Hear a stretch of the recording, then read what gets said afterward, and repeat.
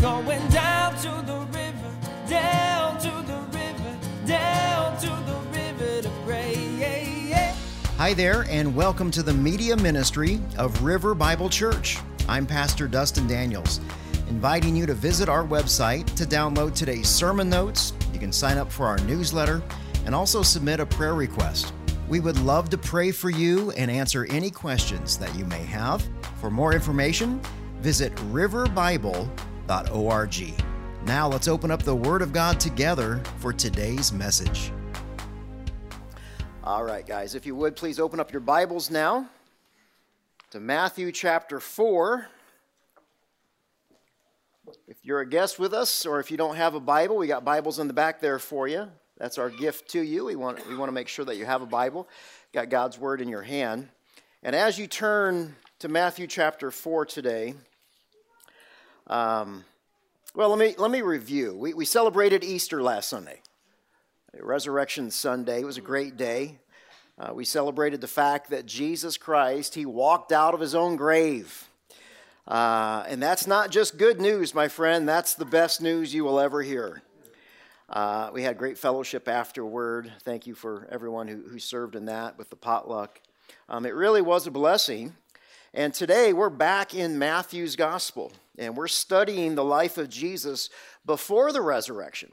And we're doing that verse by verse, and we teach in this way so that you can experience God day by day. So 2 Sundays ago, not this past Sunday, but 2 Sundays ago, the Holy Spirit taught us the importance of Jesus' baptism. And as a quick review, we learned, number one, that Jesus, who had no sin, He got in line with those who had no righteousness. Amazing. Number two, we learned that Jesus doesn't need saving because He's the Savior. Jesus offers forgiveness. He doesn't need forgiveness. And number three, we learned that Jesus' death becomes our death. His resurrection becomes our resurrection. And we discussed how Jesus' baptism was His formal commissioning in the ministry. Holy Spirit, God the Father, they ordained Jesus to really begin His ministry of redeeming our wretched souls. Now, you would think that after such a commissioning and incredible ordination ceremony like that everybody would celebrate. Remember? God the Father spoke from heaven, and He said, "This is my beloved Son, with whom I am well pleased." Everybody heard that. When ordained, most pastors, most priests, ministers, they have some kind of celebration afterward, but not Jesus. Instead of celebrating, Jesus leaves the Jordan River and He begins to fast. So today's text really begins with one of the most monumental and mysterious spiritual battles of all time. And we're going to learn about this personal, it's a very personal confrontation between Jesus Christ, who is the Son of Man, He's the perfect human being, and Satan. So how does this confrontation, how does it impact you guys today? How does it impact me? Well, we've got a lot to learn from this conversation. There are so many key points in this text, you note takers are just going to be giddy. You're going to love it. Break out your highlighters. When I was preparing for this lesson, I planned on teaching verses 1 through 11, all 3 temptations today. But when I created my outline, I had so much material that I knew I needed to break it down, so I went from 11 verses to 4. So I plan on preaching the temptation 1 today, temptation 2 next Sunday, and temptation 3 the following. Well, I still had so much material in those 4 verses. I kept cutting back and forth, and I just realized, wow, I've got enough material for verse 1 today. And that's our focus. So today this is an introduction to temptation. Starting next week, we're going to look at temptation number 1. So all that to say, God's Word has a lot to tell us about temptation. This message is so practical for us today. So if you would, please stand for the reading and the honoring of God's Word, and let's dive in here.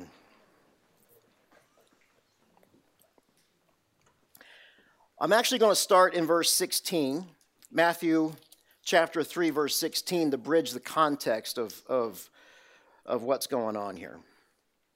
So when Jesus was baptized, he went up immediately from the water. The heavens suddenly opened for him, and he saw the Spirit of God descending like a dove and coming down on him. And a voice from heaven said, "This is my beloved Son, with whom I am well pleased." And then Jesus was led up by the Spirit into the wilderness to be tempted by the devil. After he had fasted 40 days and 40 nights, he was hungry. And then the tempter approached him and he said, "If you're the Son of God, tell these stones to become bread." And Jesus answered, "It is written that man must not live on bread alone, but on every word that comes from the mouth of God." Then the devil took him to the holy city, had him stand on the pinnacle of the temple, and he said to him, "If you're the Son of God, throw yourself down. For it is written, he will give his angels orders concerning you, and they will support you with their hands so that you will not strike your foot against a stone." And Jesus told him, "It's also written, do not test the Lord your God." Again, the devil took him to a very high mountain and showed him all the kingdoms of the world and their splendor. And he said, "I will give you all of these things if you're going to fall down and worship me." And Jesus told him, "Go away, Satan, for it is written, worship the Lord your God and serve only him." And then the devil left him, and the angels came and began to serve him. And this is the word of the Lord for us here at River Bible Church this morning. Thank you. Have a seat.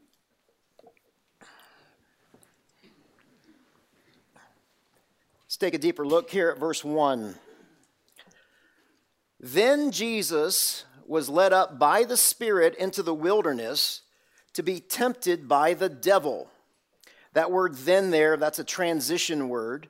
So as soon as Jesus' baptism was complete, he left the Jordan River and he started walking towards the desert.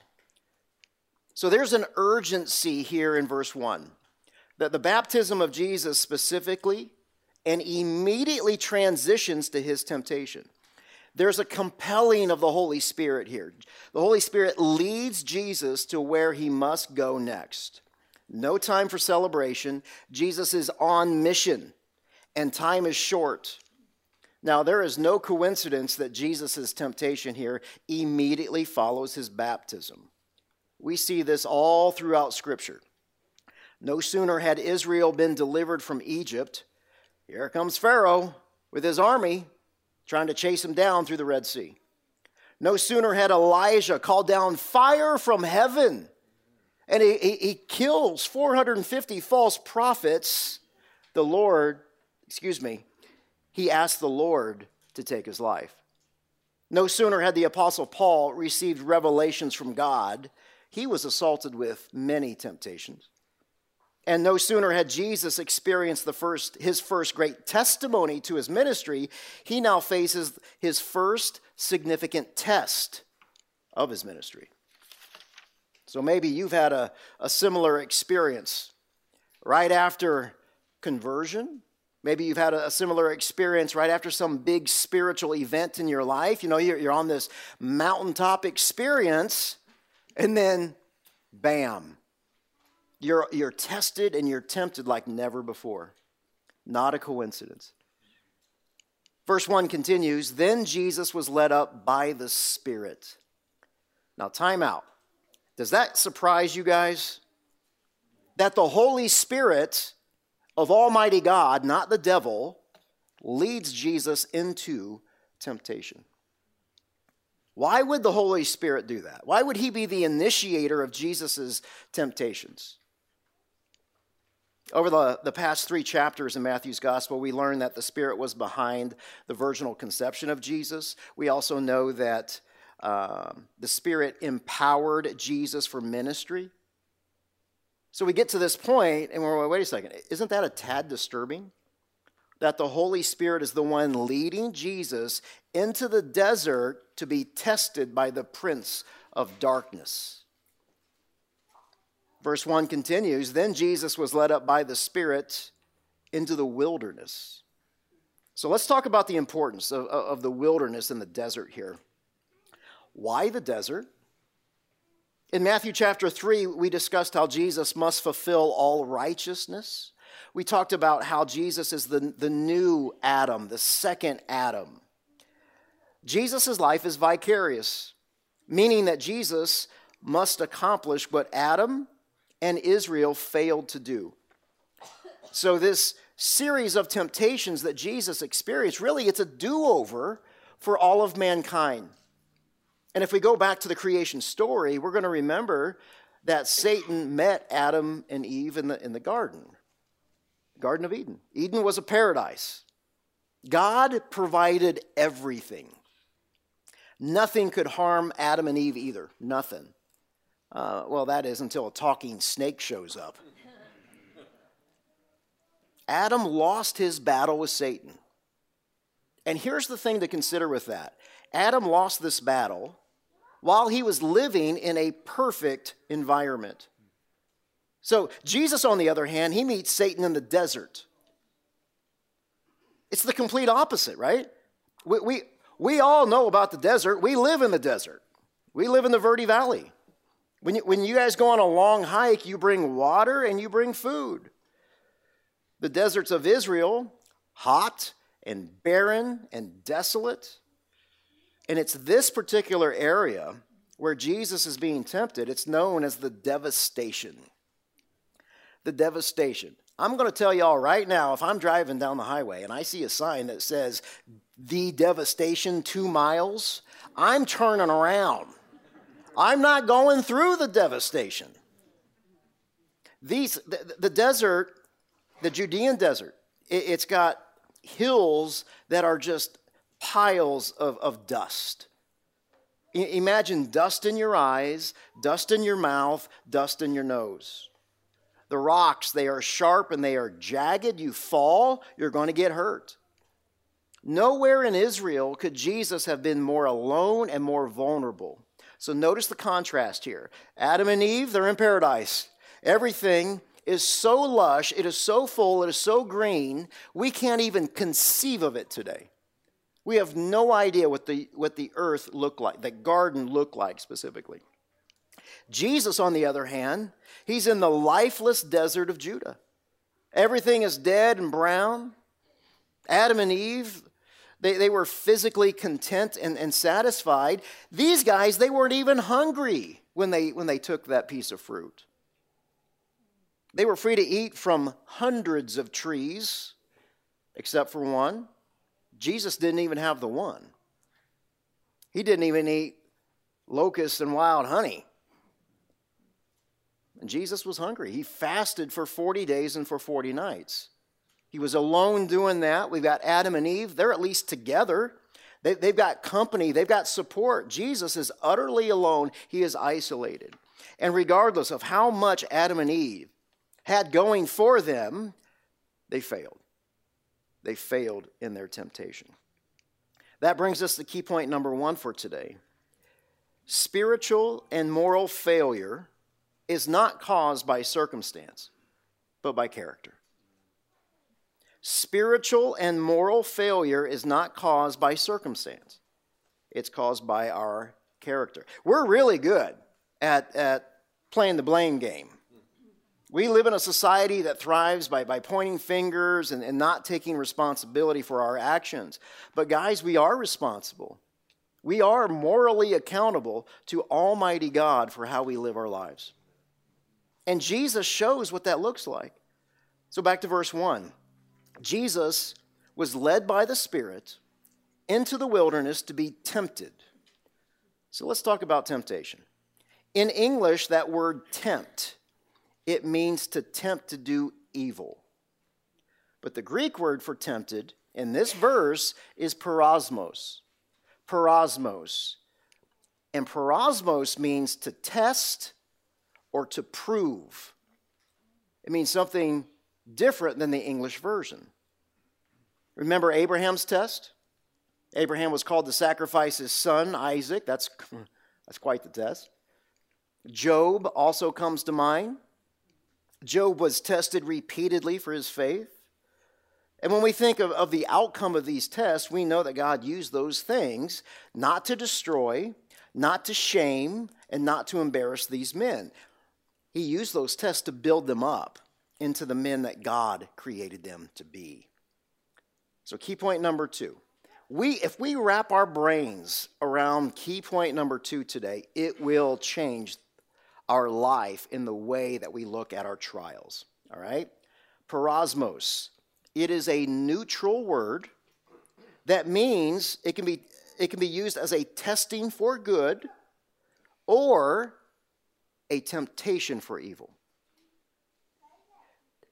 Parosmos, neutral word that can be used as a testing for good or a temptation for evil. So from God's viewpoint, parosmos is always a test for good for his children. God never tempts anyone. The Apostle James writes this in chapter 1, verse 13. He says, "No one undergoing a trial should say that I'm being tempted, parosmos, by God, since God is not tempted, parosmos, by evil, and he himself doesn't tempt, parosmos, anyone." James uses that word parosmos 3 times in the form of a test to build us up, to build spiritual muscle. Now, from Satan's perspective, though, parosmos always is a temptation. Same word, but it's used for wickedness. Keep in mind, guys, Satan's a thief. And God's word gives us Satan's mission statement, right? John 10:10, a thief comes only to steal and kill and destroy. So in other words, when you experience a spiritual battle and it's raging around you as a test, a trial, or a temptation, there are always 2 powers at work: God and Satan. And here's how we should look at this. Even though we can't see it with our own 2 eyes, right? God provides an opportunity. A trial comes into our life. God provides an opportunity that's going to grow you up. He wants to mature you into your faith, and he's offering you a test. But from Satan's standpoint, it's a temptation. Satan, the demonic, the world, your own sin nature wants to trap or to trick you into sin. Satan intends that your trial ends in evil. God intends it for good. And there can be no better example of this than with Joseph and his brothers in Genesis chapter 50. Joseph is Jacob's favorite son, right? Joe's brothers, they know this, so they get jealous and they nearly kill the guy, but they say, let's not kill him. I got a better plan. Let's sell him as a slave. And then we're going to lie to our daddy about the whole thing. That's a great plan. He'll never find out about that.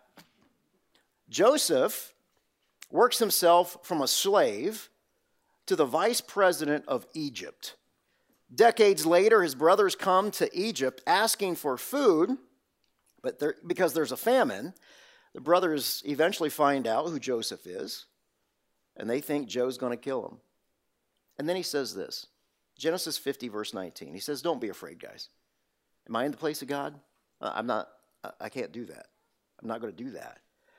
But you planned evil against me. God planned it for good to bring about the present result, the survival of many people." Wow. Dang. The survival, you know Joseph's story, right? I mean, decades worth of trial after trial after trial. And he says in verse 20, this all happened, God's providence, for the survival of many people. Unbelievable. So the issue with being tested or tempted is that you can't really see the difference until you experience the outcome.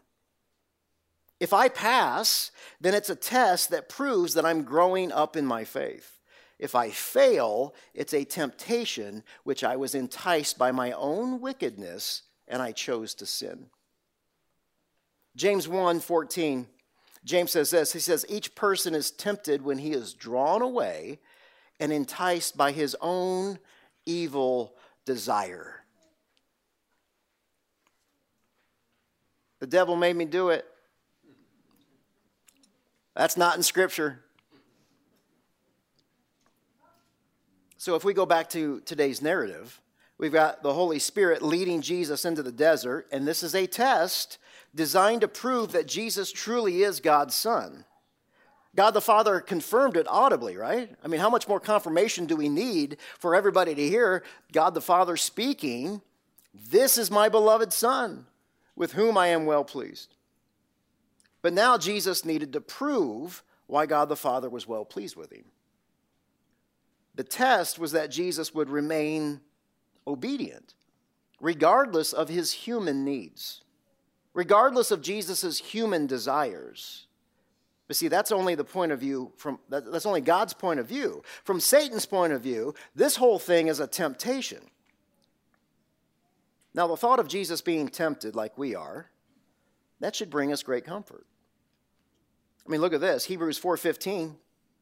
For we do not have a high priest who was unable to sympathize with our weakness. No.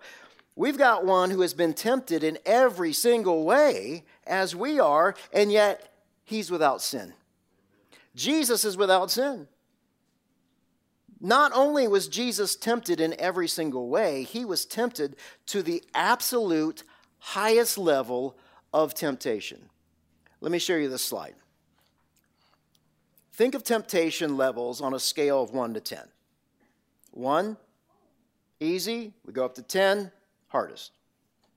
Before we knew the Lord, before we accepted the grace of Jesus as our Savior, when temptation came, we would cave in at like level 1 or 2. Why? Because as unbelievers, we love sin. But when we became believers, things changed, didn't they? Now when a trial or a test or a temptation comes, we push back and we resist. At least we try. That was a great spot for an amen. Y'all leaving me up here like I'm the only one sinning. Good night, Louise. No, man. We have the Holy Spirit of Almighty God dwelling inside us. Isn't that insane? It's insane. When the Holy Spirit says, don't do that. Don't do that. What the Holy Spirit's saying is, don't hurt yourself. Don't hurt yourself. If you do that, Dustin, you're going to hurt yourself, and I love you too much for you to do that. So don't do it. You turn and you run. So the Christian life really is lived by learning from our failures from temptation. So we go from caving into temptation like at levels 1 and 2 on that scale, and we start caving in at temptations at level 5 and 6 and 7. And this takes years. This takes decades.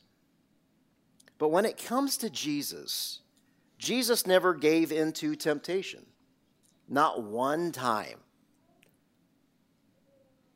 As the Son of Man, as the perfect human being, Jesus did what Adam could not do. So Jesus experienced these tests and these temptations that eventually reached level 10. Jesus was tested, he was tempted at the highest level that a human could ever bear. Jesus struggles with each trial. He struggles with each test, with every temptation, and he passes perfectly every time. This was not easy for Jesus. Because we see this, the most apparent example of this is when Jesus is in the Garden of Gethsemane, where Jesus is sweating drops of blood because the temptation for him is to bypass the cross. You'll notice that's a repeated temptation for Jesus, to bypass the cross. And that's what we're going to learn over the next 3 weeks with Jesus' temptations with Satan.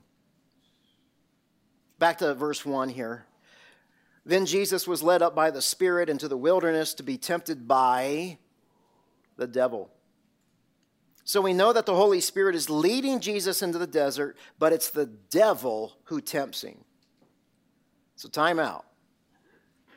Does this scenario remind you of another godly man where God told Satan, you can have him? Our brother Job. Job chapter 1, verse 6. One day the sons of God came to present themselves before the Lord, and Satan was with them. And the Lord asked Satan, it's the Lord who initiates this conversation. Hey, Satan, where have you come from? I'm just kind of roaming around on the earth. I'm bored, walking around on it.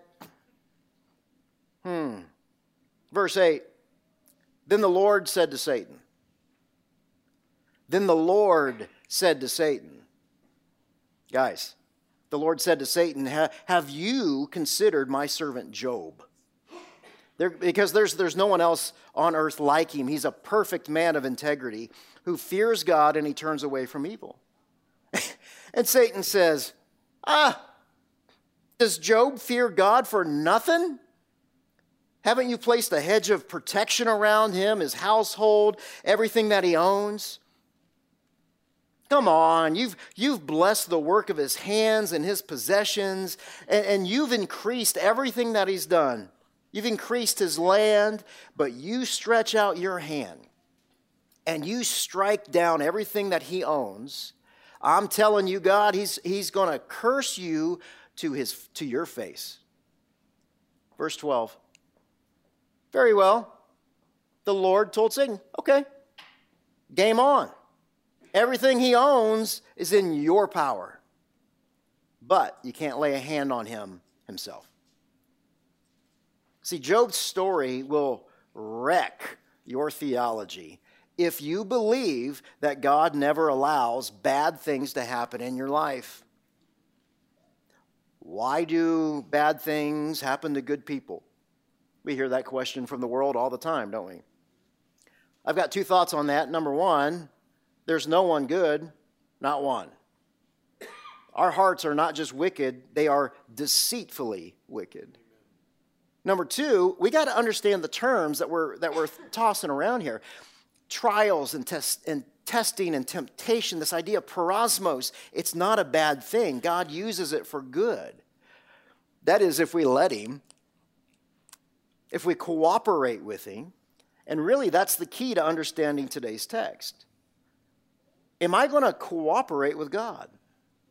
Because temptation is the biggest problem for us who are Christians. Key point number 3.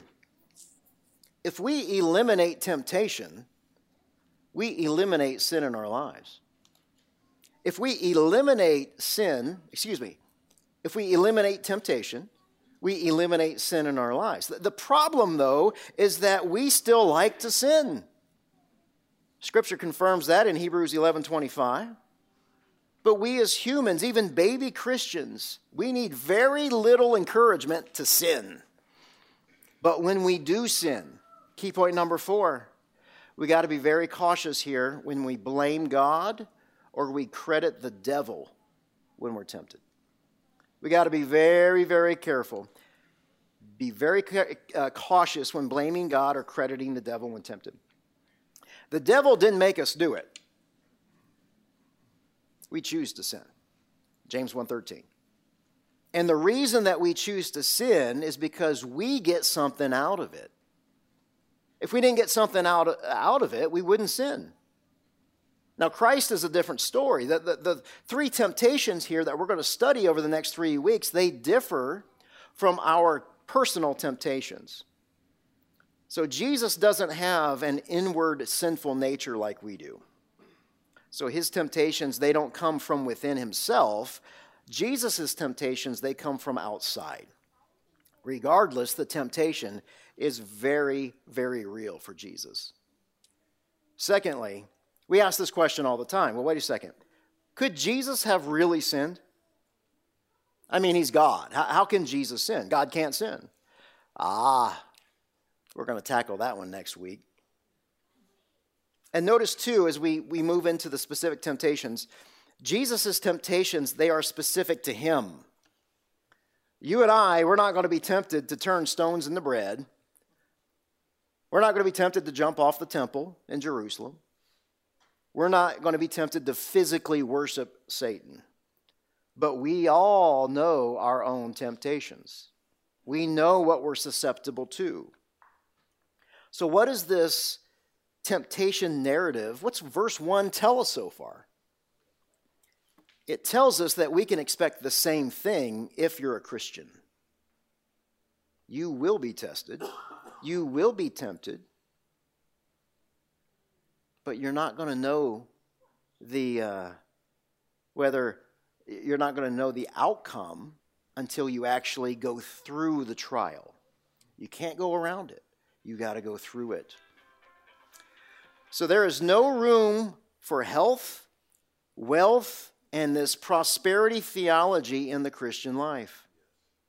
Because as Christians, we are to live a life of self-denial. We are to expect a life of suffering, a life of trials, a life of temptation. And here's the thing. This is not because God doesn't love us. It's because he does love us. Back to verse 1. Then Jesus was led up by the Spirit into the wilderness to be tempted by the devil. Notice how personal this event is. Matthew presents verse 1 as an actual event. Jesus is not having a vision. Verse 1 is not a parable. We're seeing Jesus as the Son of Man, the perfect human being, just like you and me, having a very real conversation with the devil. He's the deceiver. Jesus was born of a woman, while the devil was in the form of a man. So let's talk about the devil. The devil, the Greek form, the Greek word, diabolos. Diabolos. Satan is the Hebrew form of that word.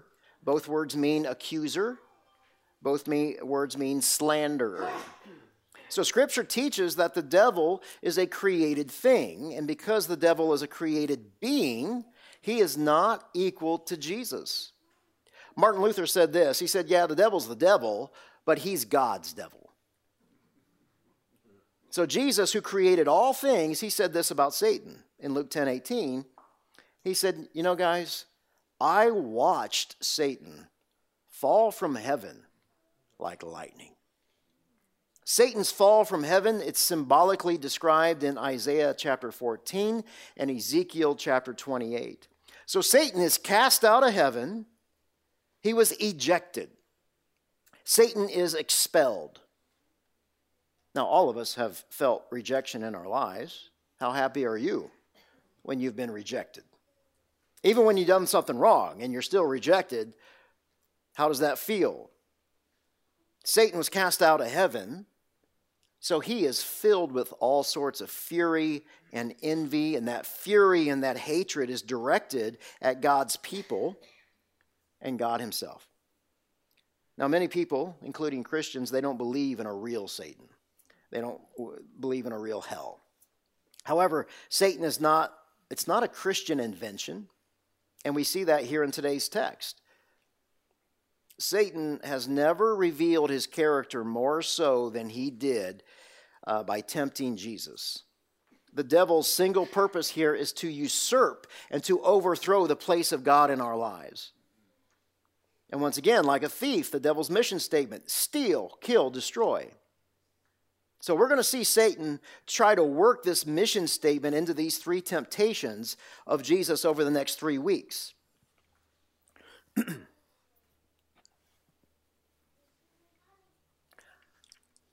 What do you guys think this is? Give me a click here, Clint. What do you think that is? Dust mite? It's just gross. Something out of the movie Alien.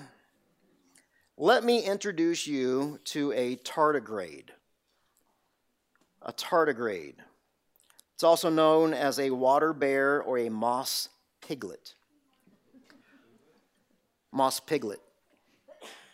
Tardigrades, these guys are microscopic. They are water-dwelling animals with 8 legs. Tardigrades can survive temperatures from as low as minus 459 degrees to as high as 303 degrees. That's 1,000 times more radiation than any other animal. Tardigrades can live almost a decade without water.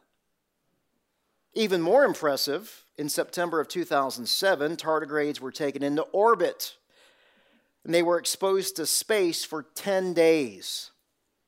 After they returned to Earth, many of them not only survived, but they also laid eggs that hatched normally. Tardigrades are the only animals known to be able to survive the vacuum of space. When it comes to temptation in your own life, your trials are like that tardigrade. No matter what you've tried to do to resolve this thing, all the trials and the temptations and the tests in your life, that dang tardigrade just keeps showing up, doesn't he? A lot more is going to be said about this, and we're going to cover a lot in the next 3 weeks. But for now, let me finish on this thought. How do we prepare for temptations and trials biblically? When you learn how to prepare for these things biblically, when you prepare against sin in your life biblically, you're going to start building spiritual muscle in your life. So let me give you 2 things. Number 1, putting on the full armor of God. Ephesians 6:10-20. It speaks to reading the Word of God by the Spirit of God. Listening to God's Word, meditating, memorizing His Word during a real devotional time. And I wouldn't suggest like 5 minutes as you're walking out the door. This idea of tithing your time, a real appointment, to have a real conversation, just like you have real conversations with other people. So we've got God's Word, and now we've got God's people. Staying connected to your church family. Making new friends as God grows the church, and also deepening the relationships that you currently have. So dear friends, Perosmos, or that tardigrade, coming for you today.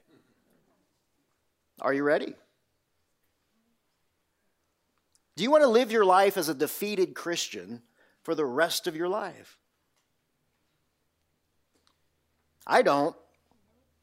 The reality, though, is that the perosmos, the test, the trial, the temptation is coming for you today. You're not going to stop it, but you can learn how to prepare for it. And that's what we're going to learn from Jesus over the next 3 weeks. Father in heaven, thank you very much for allowing us the privilege of opening up your word and for you to set the stage of what Jesus Christ teaches us over the next 3 weeks. There is so much to learn. And yes, Lord God, you have given us life, a life of freedom, a life to live it fully and not under the bondage of slavery or the law or shame. So, Lord, I pray that you do teach us over the next 3 weeks by the power of the Holy Spirit. And then you would allow us the privilege of experiencing you throughout the rest of the week. And that it doesn't stop there, but this freedom that you've given to us, this hope that you've given to us, this is not our best life now, that when we come into contact with someone who has spiritual questions, who doesn't have any hope, that we indeed would be the salt and the light here in the Verde Valley. Father in heaven, we love you. Thank you for this day that you've made. And it's in Jesus' name we pray. Amen.